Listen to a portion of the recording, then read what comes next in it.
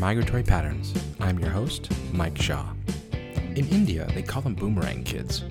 I like the term returning foreigner. These are people who are first-generation nationals in one country who have migrated to the country that their parents originally left. My guest this week, Christiana Ju, is living this story. Her parents left China and raised their kids in New Zealand. Now she finds herself living in Beijing, starting a business and embracing her role as a bridge person, someone who can operate across cultures, helping each side understand the other. I really enjoyed our conversation.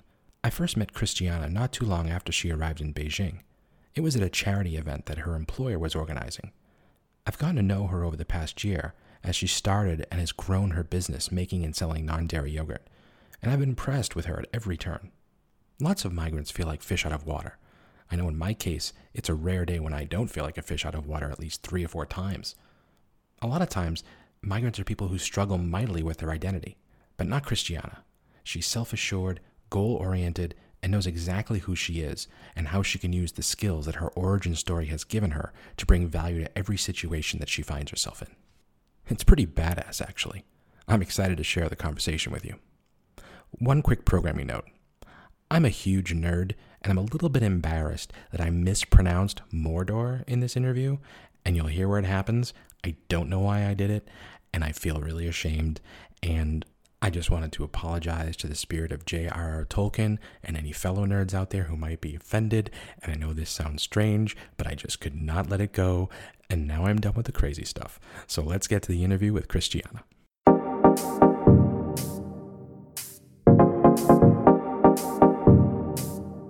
Christiana Ju, welcome to Migratory Patterns. Thank you. It's an honor to be here. Where is home?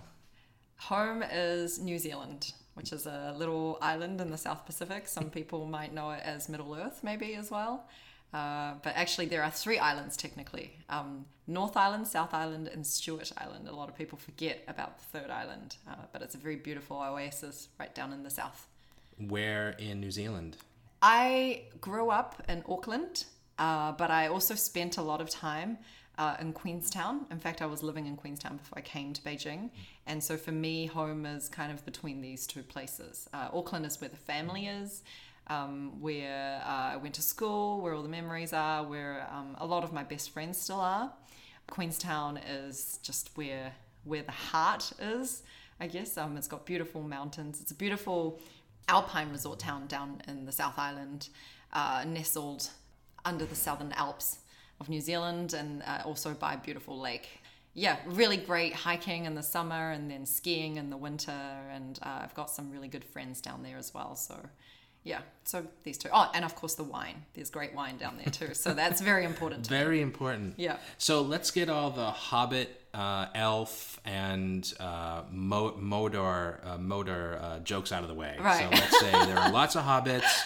Everyone walks around in bare feet because they're hobbits. There's lots of elves. Mm-hmm. And we'll get that out of the way. I am a huge nerd. I have to say I've had Kiwis on the show before, and I always have a dig about hobbits or whatever, just because I can't resist. And I know it's stupid, but I can't resist. Yeah, well, actually, true story. I am officially too tall to be a hobbit. Oh. When they were looking for extras to act, I wasn't actually around to, apply, but I was told the story post the fact that they were looking for people who were below, I think, 1.58 or 1.60 or something, and I'm like just above, about like 2 or 3 centimeters. So, that's you don't even qualify. Yeah, I'm too tall to be a hobbit, and I'm not too tall to be many things because I'm only 1.62. So, yeah, something Too tall to be a hobbit, not tall enough to be an elf. Definitely not. Yeah. maybe a Christmas elf, but not a not a Lord of the Rings elf. So, how did you get from Queensland up to China? So from Queenstown to China. Queenstown. Queensland is in Australia. Yeah, exactly. Queensland, Australia. Yeah. In fact, actually, I was working for the tourism board in Queenstown, so I often had to correct people that Queenstown's in New Zealand. And I'm Queensland's glad that I'm Australia. just like everybody else. Yeah, well, so I worked for the New Zealand Tourism Board and Regional Tourism Board in New Zealand for about 6 years, and I was being groomed to be a China and Asia expert. I used to come to China on business trips and things, but I'd never lived in China as an adult. So I'm ethnically Chinese. I grew up in a very bicultural environment, speaking only strictly Chinese at home. Really? Yeah. In fact, my mother, in order to keep our Chinese language and culture alive, refused to speak to us in English, even when our friends were over. So Wow. she would speak to our friends in English, but not to us. Anyhow, that's another story. But basically, I thought, I was being groomed to become an extrovert to the point where I was doing road shows around New Zealand, kind of talking to the operators and the Marampa kind of tourism attraction operators about how to set up a Weibo account and like the importance of WeChat and stuff like that. But I just felt this disconnect because I never actually lived in China. So I thought I would look for an opportunity to live honestly somewhere in Asia or China to kind of get that ground experience, or 接地气, as we say in Chinese. So yeah, in 2014, I landed a job as a consultant at a luxury travel company called Wild China, and that's how I got here. I gotta say, 2014. Now, I think I must have known you since your early days, or at least have met you, because I seem to remember you being here longer than that. But of course, really? Beijing does that to you. It messes with your concept of time, because you'll see someone you haven't seen since your first year, and you'll be like, oh, how you doing? How's everything going? And it feels like you saw them yesterday. But then you'll see someone that you maybe saw last year, and it'll feel like it's been forever. It's just, I call it Beijing time. It just really screws with your head. Yeah. I don't know how to do it. So how old were you when you came here? So You'd been out of college for a while. You're not like one of those. Yeah, no. I was 26. Okay. Yeah. So, I mean, I started working basically in my final year at university. In fact, I got my job offer before I even did my final exams. So for me, there wasn't huge incentive to, I had to get that degree. I had to get the paper, but I was just like, I don't have to, I was lucky. I was fortunate. Yeah, by then I was well into my career as a young professional. And of course I was with my tiger parents as well, raised to be, a little bit of an A-type, and wanted to, of course, further my career. And I saw coming here and getting this experience on the ground being the best way to kind of catapult to that next stage. It's very methodical. It's very planned out. Yeah. I like to have these structures, kind of like 10-year intentions, if you will, of where I want to be with my life.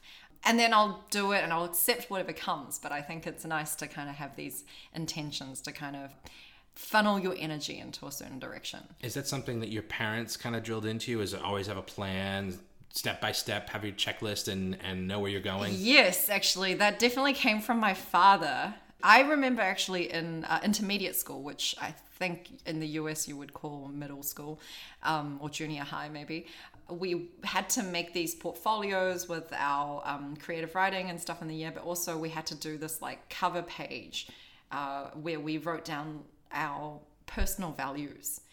And I wrote think, plan, action as my personal values. Not like kindness and creativity, love, happiness, whatever. It was like think, plan, action, because that's what my dad drilled into me. Yeah, since a very young age. Yeah. Is that a Chinese thing, or is it just your dad? I don't know. I mean, they say there's, tiger parents, and I really think that, if we do put it down to a Chinese thing, it is really the context in which this previous generation was brought up. There was a lot of competition. You had to really work to get somewhere, because there are and I think it's still the case now in China. There are just so many people, and really to stand out above the crowd. I mean, there were 1.6 billion. I should know this number. People in China, and really it's hard to stand out from the crowd. So you really have to be methodical, and you have to be very determined to do that, and you have to do that from a young age. It's very competitive, which is a complete contrast to what life is like in New Zealand. Really? Yeah, really, really different. So how so? Well, I mean, we have 4.5 million people in New Zealand, so yeah, I mean, the the whole of Chaoyang district has more than that, I think, in Beijing.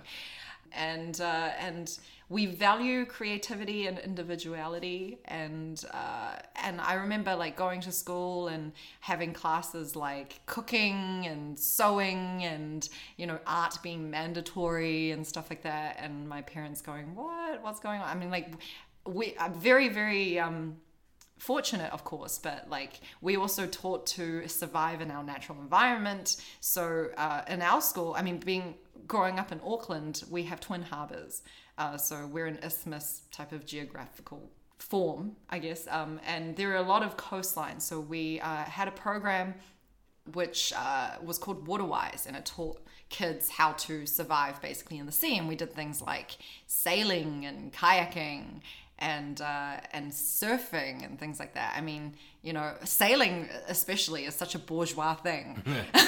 But we were doing this, you know, and we were a public school, and it was all just a part of the curriculum. So my parents just, you know, thought that was very interesting. Of course, they embraced everything. This is why they moved out of China, to get a different environment for us.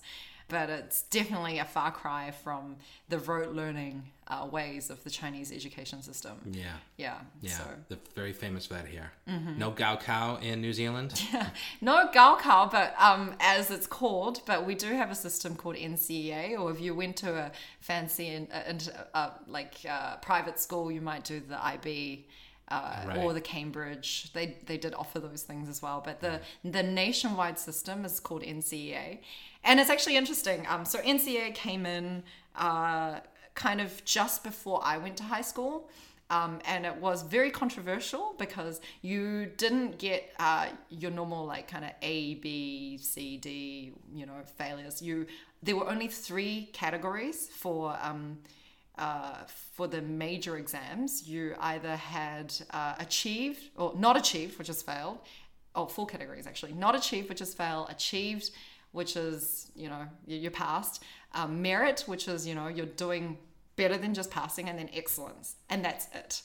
And my parents just did not understand that. You know, because if you got excellence, but what does that mean? Is that 80%? Is that 90%? Please quantify this. Yeah, is that 96%? Like only above, you know, 95% is acceptable. How do I discipline my child when you give me just this band of excellence? And then what was worse was there were these assignments where you just had achieved and not achieved. You didn't even have... Pass, fail. Yeah, pass, exactly. Fail. Just pass, fail. Yeah. And like that really... you know, I think illustrates the difference between the education and you know, the notion of what is valued in meritocracy, you know, in New Zealand versus in China. Yeah. Mm-hmm. You know, I was interesting. You said something at the beginning about your job that you got after you'd started, I guess, while you were at university. Yeah, I had an internship in my final year, and then I got offered a job. You had said you were being groomed to be this China expert. Now, it's interesting you use that word, and I'm kind of curious, was this kind of a line of work, or were you focused on doing something that was involved with China, or do you feel like they saw you as someone who could be that connection to the Chinese market? Absolutely the latter. So I grew up kind of really reveling my language arts, I guess. My creative writing, the subjects I did best in school, in high school, was English and history and classical studies, things that you had to write long, lengthy essays for.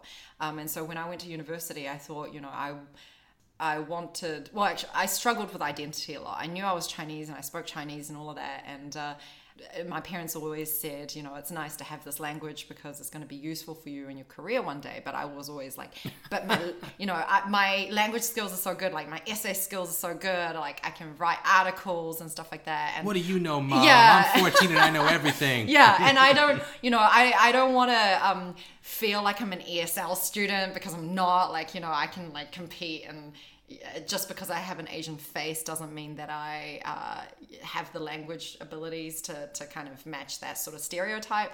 So I chose to study journalism and PR, much to my father's horror, who thought I was on track to become, you know, a lawyer and do law. Yeah, and so I went and did that and thinking, I'll want to go into PR, I want to like be a wordsmith, I want to use kind of those language skills and stuff like that. And I did do PR, but I ended up doing PR for Tourism New Zealand, the New Zealand Tourism Board for China.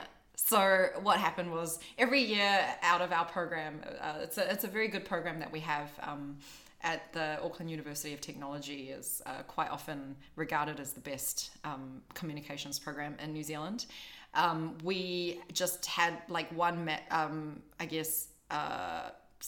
long-standing spot for an intern in the Tourism New Zealand office, which was always very competitive because it's a fun job. I mean, you in their international media team, like you get to go bungee jumping with celebrities like Justin Bieber. We would throw him off a bridge. We did well, who doesn't want to do that? We did like America's Next Top Model stuff, so you get to like meet Tyra and all that stuff. So it was very competitive. And I got the job because they were seeing an increase in Chinese. This was in 2009, so they were seeing it's right after the free trade agreement. Yeah, they were seeing an increase in Chinese visitors and actually Chinese tourists. It was like the start of the big Chinese tourist boom as well. Now the Chinese, I guess, outbound tourism market is near, if not the biggest in the world. So yeah, they were thinking we need an intern with the skills because they didn't have anyone in the team actually with the language skills. They have an office in Shanghai, of course, but they didn't have anyone in the New Zealand side doing things with the language and cultural skills. So yeah, so it was absolutely because they saw that I could be a bridge, and I just was sucked into the economic gravity of China, despite my own, wanting to rebel. But I think it made a lot of sense, and I realized that I'm able to really play to my strengths and create value, which to me as a personal value was very important. So yeah, so it worked out great in the end. And my mother was right. She'll be glad to hear that. Yes. Yeah. I tell her this a lot, actually. She appreciates it. You said we. Yes. Oh, yes. I have a sister. You have a sister? Yes. One sister. Mm-hmm. Older or younger? Sister. Older. She's 15 months older. She's almost like a twin. We grew up sharing the same friends pretty much. And so we're very, very close. Yeah. Uh-huh. Yeah. Is she here in China as well? She is. She happens to be in Shanghai. Wow. Also pulled in by economic gravity. Wow. Yeah. So your parents left, but their kids went back. Exactly. They always ask us, what happened? Why? Yeah. But it's great to have my sister so close as well. But yeah, I think it's a similar story with a lot of Chinese diaspora like us. You think so? Yeah. I think my sister also has another friend that she met whose parents moved to Sweden. Actually, my dad moved to New Zealand initially on a government scholarship to study in New Zealand. He did his master's at Auckland University, and her friend, his father, did his higher education in Sweden, and then also ended back in China. Interesting.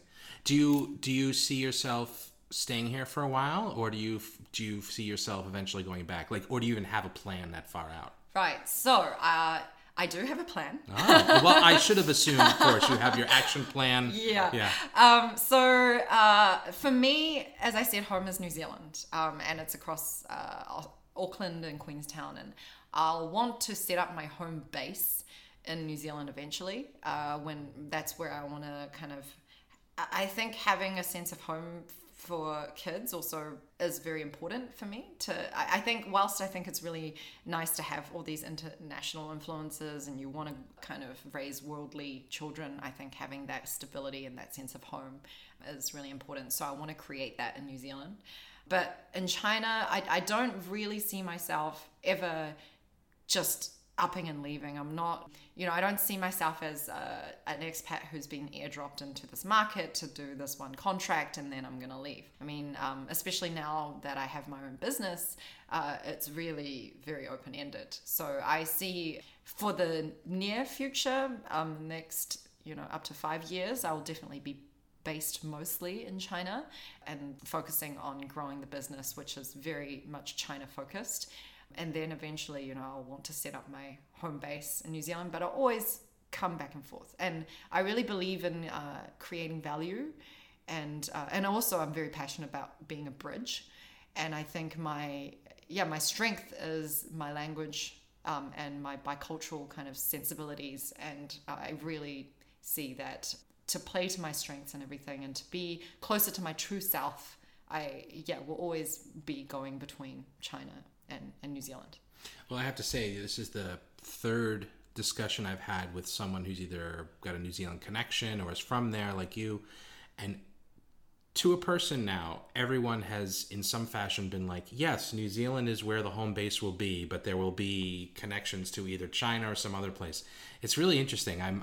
My wife spent time in New Zealand for almost 4 years, and she doesn't quite say it that way because our future is really kind of just, we're on the beginning of this long journey. Who knows where we're going to end up? But that is just in the back of, I think anyone who's been in New Zealand for any length of time, it's in the back of their mind. That's where you want to end up somehow. Like, that's where you want to be. I don't know what it is. I got to go down and check it out. Well, New Zealand's fast turning into the lifeboat of the world. It is, yes. Yeah. Yeah, I mean, even the likes of Peter Thiel have bought houses and stuff over there. Now, you mentioned your business, which I do want to talk about because that's how I've gotten to know you best. Mm-hmm. But you also mentioned something to me before we started recording, which I really identified with. And you said you've always been entrepreneurial, or you've always been about building things in terms of like communities or organizations. Can you talk a little bit about that? Like you said, when you were in high school, you did this? Yeah. So actually, and it's actually pinned to identity a lot.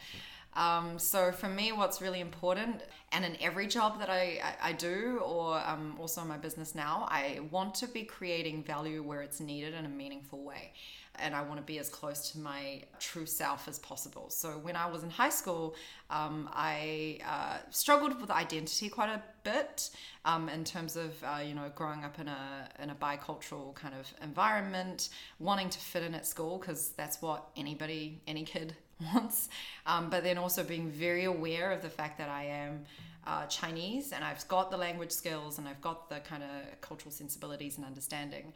And then I also found that this was in the kind of early 2000s, there was an influx of immigrants from China into New Zealand that were more kind of recent. So Chinese immigration to New Zealand has a long history. I mean, the country was founded in 1840. Chinese have been there since 1860.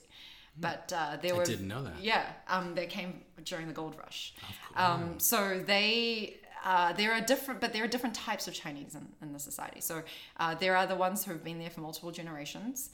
They're very much Kiwi, don't speak any Chinese at all, don't really have a huge affiliation with the Chinese culture. And then you're like me with being Irish. I'm 7th generation Irish American. I mean, it's like I'm not. Right. I'm Irish and kind of like, oh, I live in a town that has a lot of Irish people. That's about as Irish as I am. And then there were kind of smaller group, but still there, of immigrants like that came during our wave, which is, they were there either as skilled migrants or to study. This is in the kind of 80s, early 90s. So after the opening. Yeah, correct. 80s, early 90s, and then these kind of the kids of these immigrants. Some of them spoke Chinese. Most of them, in fact, didn't because they wanted to fit in. And it all came down to how strict their parents were in enforcing kind of the cultural stuff. And then, so in the early 2000s, there was another wave because the government wanted to bring more capital into the country. They had another wave of kind of investment migrants, I guess. So if you invested in real estate or in a business, then you could migrate, or your family could migrate to New Zealand. And so these new wave of immigrants really struggled because they there's no like pressure to assimilate. You are kind of, if you're buying access, that's equivalent. If you're buying access, you don't feel the need to. Correct. And then also by this time I was a little bit older, and so these kids had done their full schooling, primary and middle school in China, and then trying to fit in high school was, quite difficult. And so I thought, I realized they were coming to me because I had the language skills and the cultural skills to help them kind of gain access to knowledge about, what club is this and how do I join it? And like, who do I make friends with to be able to join that club or whatever, or even just like homework stuff. And then I realized that there was a need to kind of connect the cultures, and also on the other side, kind of take away the us and them kind of mentality with the non-Chinese kids, to kind of get to understand the new kids and celebrate our differences and similarities. So I got involved in something called the Chinese Cultural Group, and I started different activities within the Chinese Cultural Group itself. So it was like I guess loosely like a club, but then, within the club you can kind of set your own programs and agendas and stuff like that. And I saw this was through art, actually, and through theatre was a good way to connect actually all levels. So we had the mostly like the immigrant kids of parents who kind of came around when my dad did and couldn't speak any Chinese but still wanted to connect to the Chinese culture. They wanted to be a part of it too, so they can find themselves. And then the newer kids found a safe haven where they could come and be with other kids who understood them, didn't judge them, but then at the same time could learn, because all of our content was in English. So I actually, with my sister, created something called the Chinese Drama Club, and we would put on a show which we would write and direct and produce with our little friends. Did you do Peking opera? No, it wasn't Peking opera. It was actually more like just a stage show, a play. But we would take aspects of Chinese mythology. Oh, cool. Did you do Journey to the West or something like that? We did some kind of Odyssey-like stuff where we put in... So our first one that we did actually was based on the classic Chinese Romeo and Juliet story, 梁山伯与祝英台. Chinese Romeo and Juliet. They weren't meant to be together, but then they loved each other and all of that stuff, to kind of draw the similarities. Mm-hmm. And we did this in English, but we also managed to hire these traditional Chinese costumes from the local Kung Fu club and everything. So there was a lot of drama and spectacle and that sort of thing. Sounds so cool. Yeah, it was fun. And then we did another one where we did the like Milan story. Actually, every year the school Chinese Cultural Group put on something called the Chinese Extravaganza, which was one night where all of the different parts of the cultural group, like there was a choir, there were dance groups, and then we started this drama group. We just put on this variety show. But eventually our project got so big that we integrated these guys. So it was like a review, and we integrated them into our show. So it turned into a bit of a musical. In between, you'd have like, traditional dance group coming in, and then during some sort of scene, like there was another show we did once that was to do with Bao Qingtian, which is a very famous judge in Chinese folklore. That's one of the things I started in high school. And then after that, when I went to university, I got really kind of into cultural exchange. Again, another very familiar theme. But at that point, were there a lot of Chinese or just foreigners in general coming to New Zealand for school? In university for sure. And there were a lot of international students who were just there, that classic kind of international student format. Yeah, but I think the cultural exchange that I did at university was a little bit different, was kind of more outwards. I got really into traveling overseas. Yeah, in New Zealand we have this because we are in a corner of the world, we tend to develop this curiosity for the outside world. I was going to say almost any travel in New Zealand is overseas travel. Yes, absolutely. It's always like a long haul flight somewhere, People say, oh gosh, it must be so horrible. But to me, it's just a sleep away, so it's fine. But I wanted to also create these opportunities where we don't just go and travel and, be a tourist, but we can go and actually do something meaningful. So I got involved in a club called ISEC, which is a kind of, it started in France, and typically part of business schools, where we would build these exchange programs where we would host students from other universities outside, and we would have projects to put them to work on. There could be social projects for NGOs, local NGOs that we partner with, or also like quite sought after competitive internships with big multinational companies such as Microsoft was a big supporter, and Unilever and stuff like that. My university actually that I went to, it was more of an arty university. We did have a good business program, but I don't think they did a lot of the extracurricular stuff like the University of Auckland did. So what I did was I really liked this club. I had a lot of friends who went to the University of Auckland across the road. And so then I got involved in starting our university chapter of this club. Yeah, so that was a lot of fun, and it also, it was actually like running a business. I got involved and became the marketing director, and had to kind of come up with our own campaigns. I partnered with PlayStation and a local kind of sports club to put like a climbing wall in the middle of the campus, and you had to be the fastest to get to the top for prizes like PlayStation prizes and stuff like that. So yeah, that was a lot of fun, but again, less than actually creating a business for profit. It was more of a club around interests and community and connecting. Yeah. And then when I came to Beijing, actually in 2014, I did a lot of theater in high school, and then after I graduated, I also got involved in community theater as well. Kind of one point at the height of it was played lead in Miss Saigon, in New Zealand's biggest theater, the Civic Theatre. So it was great. So the artistic side was a huge side of my life for balance. And when I came to Beijing, I really struggled to find a similar thing here. And so then myself and a few friends created an a cappella group. And we're called Jing Sing. Jing Sing, I love it. Very, very much in tune with the city, Jing Sing. And and then over the years it's kind of grown, and created a structure where I wanted to gift this to the community. So I created a more kind of sustainable leadership structure that can be passed along. We have elections every year and that sort of thing. But again, I loved creating kind of things for the community and to connect people, and that's my kind of background. That is so interesting that you kind of have that pathway towards, and now you've got your business, which I do want to talk about, but I actually didn't know this about you, and that you had this idea, because it's something I've just discovered about myself.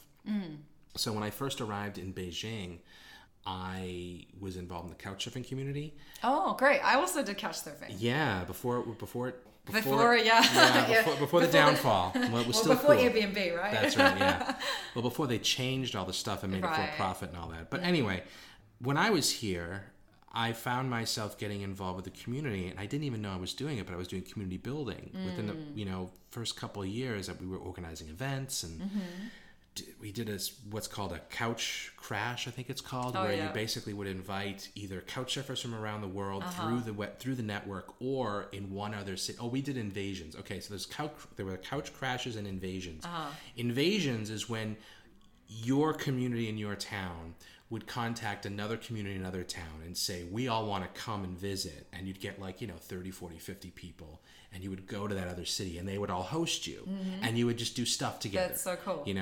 We never got that to work, but we did what's called a couch crash, which is basically you and the community plan a whole series of events. Usually it was over a weekend or 3 days.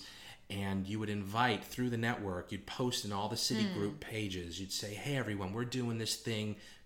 Everyone come to Beijing for the weekend, this weekend. And we're going to have events all day, guided tours, parties, all this stuff.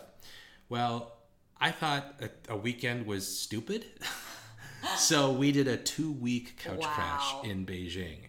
So we had a group of volunteers. We had scheduled events every day. We had parties. We booked out nightclubs, and we had this organizing committee, and we met for months planning everything, and it was fantastic. And when couchsurfing kind of petered out, I found myself working after a couple of years in the vegan community, and kind of doing the same thing, organizing events and doing all these different things. And now, kind of what you do with Jing Sing, I just kind of stepped back. I was like, okay, get other people involved, have some meetings, try to plan some things, but then say, okay, now you do this, now you do this. And now I'm going to not do it. And now they're off to the races doing their own thing. Yeah, I mean, you started Vegans in Beijing. That's pretty amazing. Well, I mean, the group was there. They just weren't doing anything. And I, as a selfish person, wanted things to happen. So, you got to sell it, right? I approached it kind of like a business. I was like, if I want to have good food at my friends' restaurants, I gotta get people to go in, and how do we a purpose to it, So anyways, but now that has led me to think, I could actually do a business, and that's what Migration Media kind of is. It's like a community of all these people doing this type of work, which is creating content that is for and about and by, hopefully, people living the international migrant experience. And it's like, we can make this a business. And oh my God, I kind of know how to do this now because I've been doing this other stuff that I never thought of like a business, and it's interesting when you said before we started talking that you kind of found yourself following that same pathway because now you're starting a business. This isn't some community theater thing. You've got a real business. Why don't you introduce it? Because I love it. So I started a business making plant-based alternative foods in China. Did it start as a plant-based alternative? Because if I remember correctly, it was because you can't handle dairy, right? Correct. Yeah. So actually it started as a dairy alternative thing. And it all came because I'd always been a little bit dairy intolerant, but then after I moved to China, my body just kind of freaked out and it became more Chinese somehow. Well, actually, no, it's in Chinese it's called 水土不服. So basically, I am not in tune with the water and the earth in this land. Oh no, we gotta get your chi figured out. Exactly, there's some weird chi going on, and I started my immune system just went on hyper alert, and some of the things that I was just sensitive to, I became very allergic to, and I had huge health issues, especially around dairy and egg. And so then I needed a way to heal my gut. I spent a bit of time while my career was doing better, because I came and started really getting in tune with the Chinese kind of tourism market here.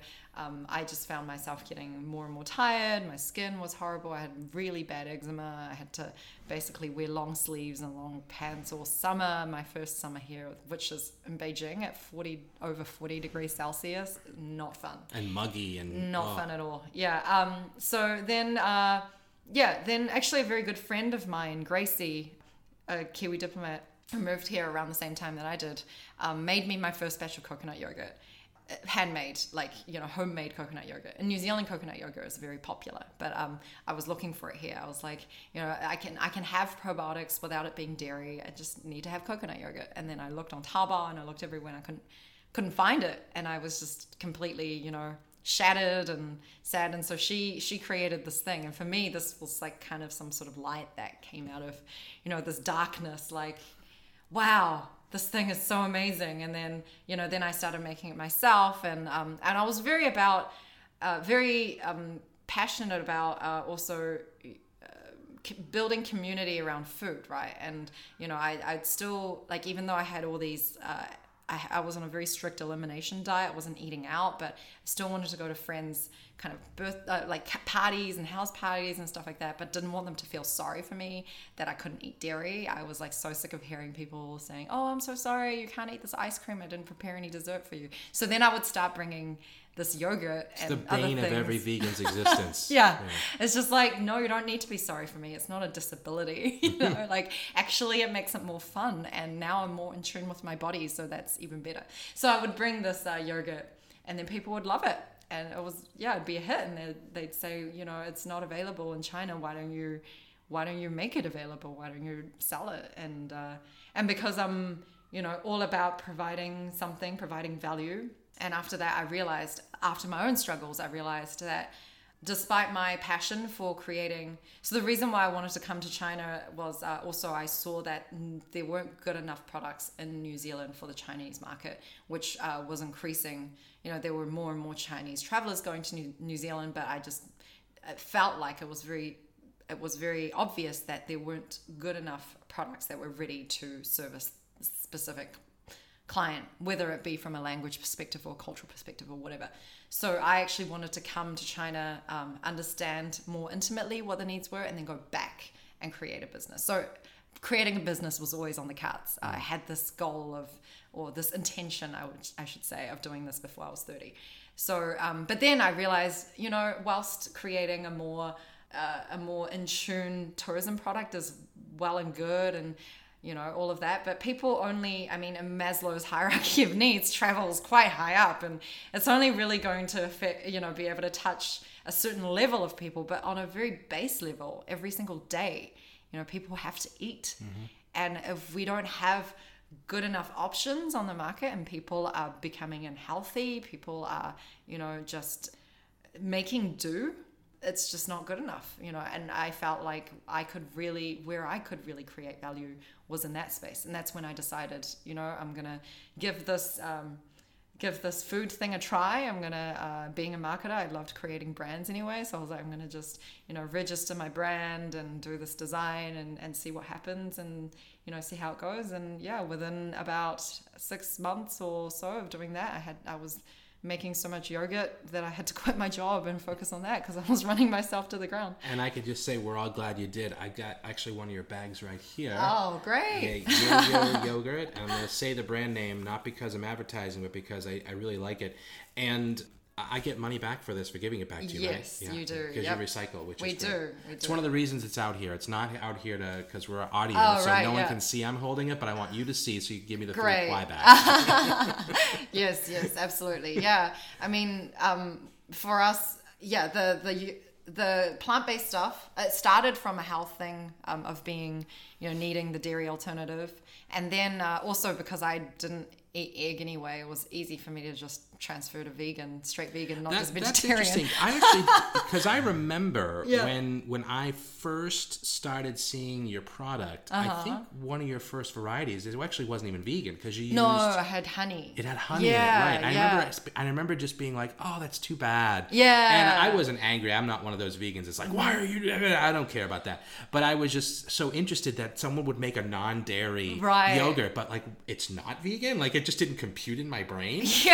And you obviously weren't vegan, but have you transitioned now? Are you plant-based now? Yeah, we're fully plant-based. I mean, you personally. Oh, me personally? Yeah. I'm still a flexitarian. Okay. I'm trying to be as vegan as possible. And for me, it's actually initially for health reasons, and then for environmental reasons. And that's why I wanted to talk about the recycling, because for me, the environmental thing is very important. Also coming from New Zealand, we have that ingrained into our minds that we always have to consider the environmental factor and the footprint that we have. So that's why from day one, I created recyclable packaging, which also fed into, this like virtuous loyalty cycle, if you will.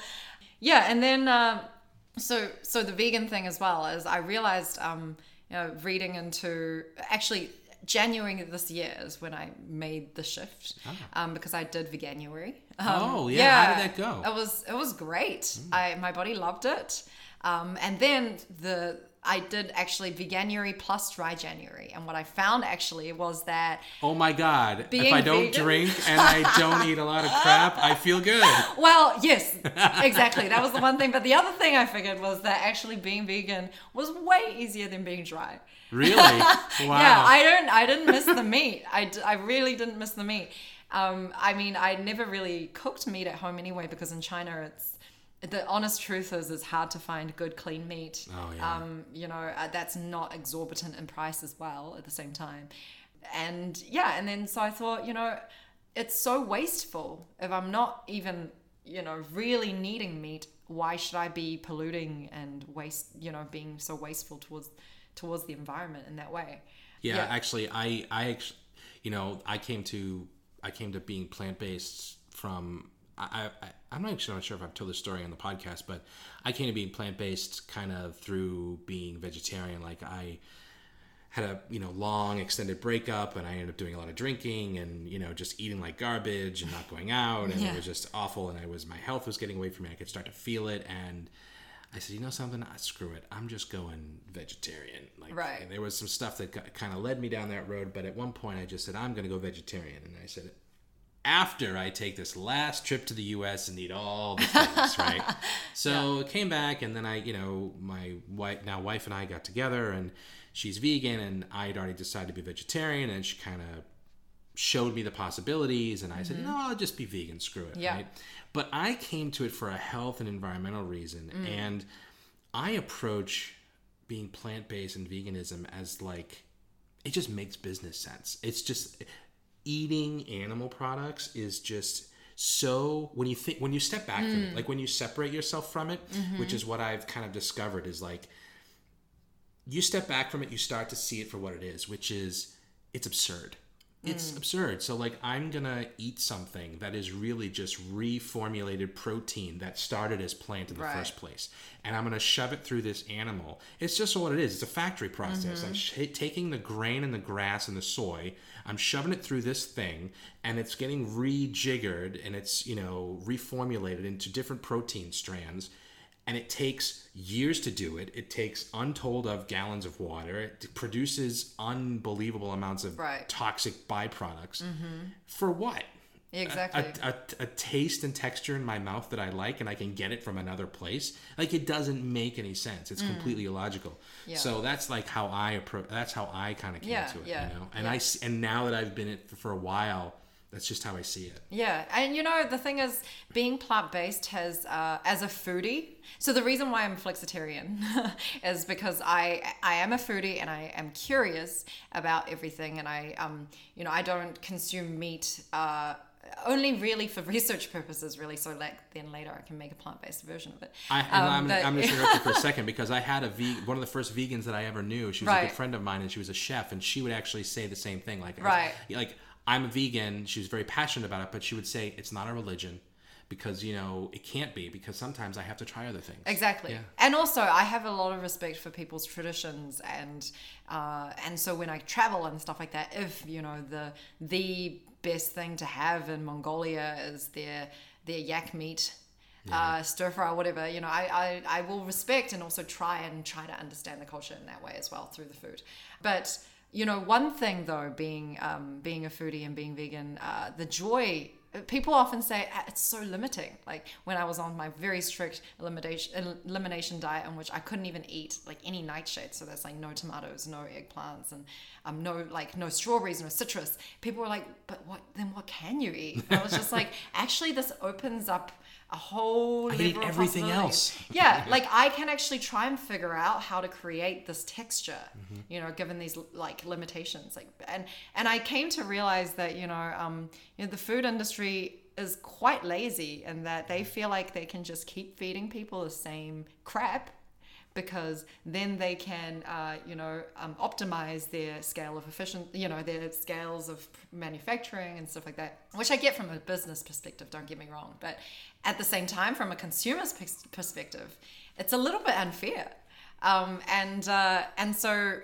for me, it's this whole plant-based thing has opened up new possibilities to create interesting things. Like, people are just sticking to, in New Zealand, classically meat and 3 veg, because that's just what they're brought up on, and that's I grew up on meat and potatoes every meal you didn't eat, and that's what they're fed. But if you actually try and do something different, and for example, I've been experimenting with ways to replace egg in things like pancakes and or little fritters and things like that. And there are so many things you can use as a binding agent: flaxseed, chia, bananas, and also aquafaba, like the soy chickpea. byproduct. Actually, as the chickpea byproduct. It's the water from the can of the chickpea. You can whip that up, and it's like a egg white. You can make meringues with it. You can make nice, fluffy, savory kind of fritters and stuff with it.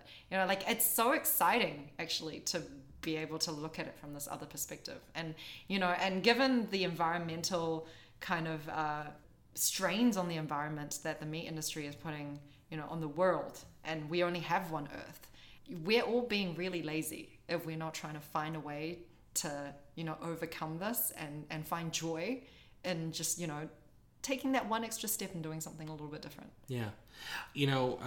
We're getting towards the end of our time, but I didn't want to finish without kind of but I would love to hear you talk about, since you're here now, And you talked a little bit about this when you were in New Zealand. You saw yourself as a bridge person. Now you're here as a bridge person. And how do you see your role as a bridge person here in China, as a Kiwi in China, and how is it driving what you're doing now?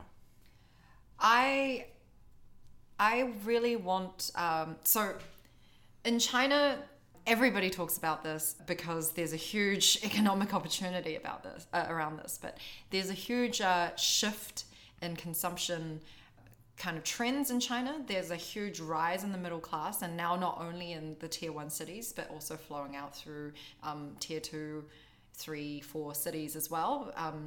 And we see a trend that Chinese are consuming, more and more kind of fast foods and stuff, like going down the same line as America. Yeah. One of the things, actually, we're a bad example. I'll put that out there.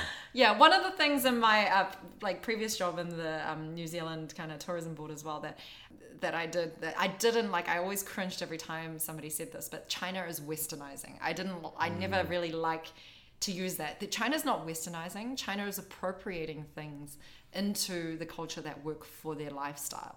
So as an example, I mean, in social media, China's created WeChat, and eCash in China is far more advanced than anywhere else in the world. But when they first started, maybe WeChat was seen as another kind of WhatsApp or something. But there's similarly in the food side. We are seeing more sugary foods. We are seeing an increase in diabetes. We are seeing definitely an increase in the consumption of red meat in China. And, this is a bad trend that I feel like we can bypass and actually learn from the mistakes of the West, in a way, if you will. So I feel like, and also actually the good news is that in the West, there are all these new healthier products that have come out because they've passed that point of chronic disease and wanting to battle chronic disease. They've already seen the effects on society, the effects on the government and the economy, and they want to bypass it with these healthy products. I see myself in my role as the bridge being able to take some of that in the, time traveler in a way, from a health perspective, take some of that as a time traveler, some of those new food consumption trends and products and cuisines and things, and then appropriating that into kind of the Chinese landscape in a way that would make sense for China. So for example, my yogurts, although they have definitely a European or Greek kind of texture, the flavor is based on lots and lots of feedback that I got from especially my Chinese clients on how they like the balance of acidity versus sweetness. So it's different. That's actually a difference between you making it for yourself because you need a dairy replacement. Correct. And then you saying, oh, I can sell this, but then you got to figure out how that works for them. Correct. Yeah. I mean, it was definitely a lot more the tart. Bridge. Yeah, when I did it. So I see my role in being a bridge in China as, really trying to create solutions for this market that is rapidly growing, but has definitely growing pains. And I want to be able to help kind of alleviate the growing pains and also, in some way provide some sort of buffer for it to kind of develop in a way that is smarter and has learned from the mistakes of other parts of the world. I love it. Well, thank you for coming in, and thank you for making the awesome yogurt because I love it. And I really appreciate you sitting down with me. Absolutely. It's been a pleasure. Well, another week, another awesome conversation, another fascinating take on the story of human migration. I am just loving these conversations, and I hope you are too. If you're listening to us on iTunes, or any podcatcher really, it'd be great if you could leave us a review and a rating. It really will help people find us. If you like what you hear, if you have questions, if you have comments, if you have suggestions for people we can interview, just reach out to us on Twitter. You can reach us at @migrationmedia_. Thanks for listening, and we'll see you next week.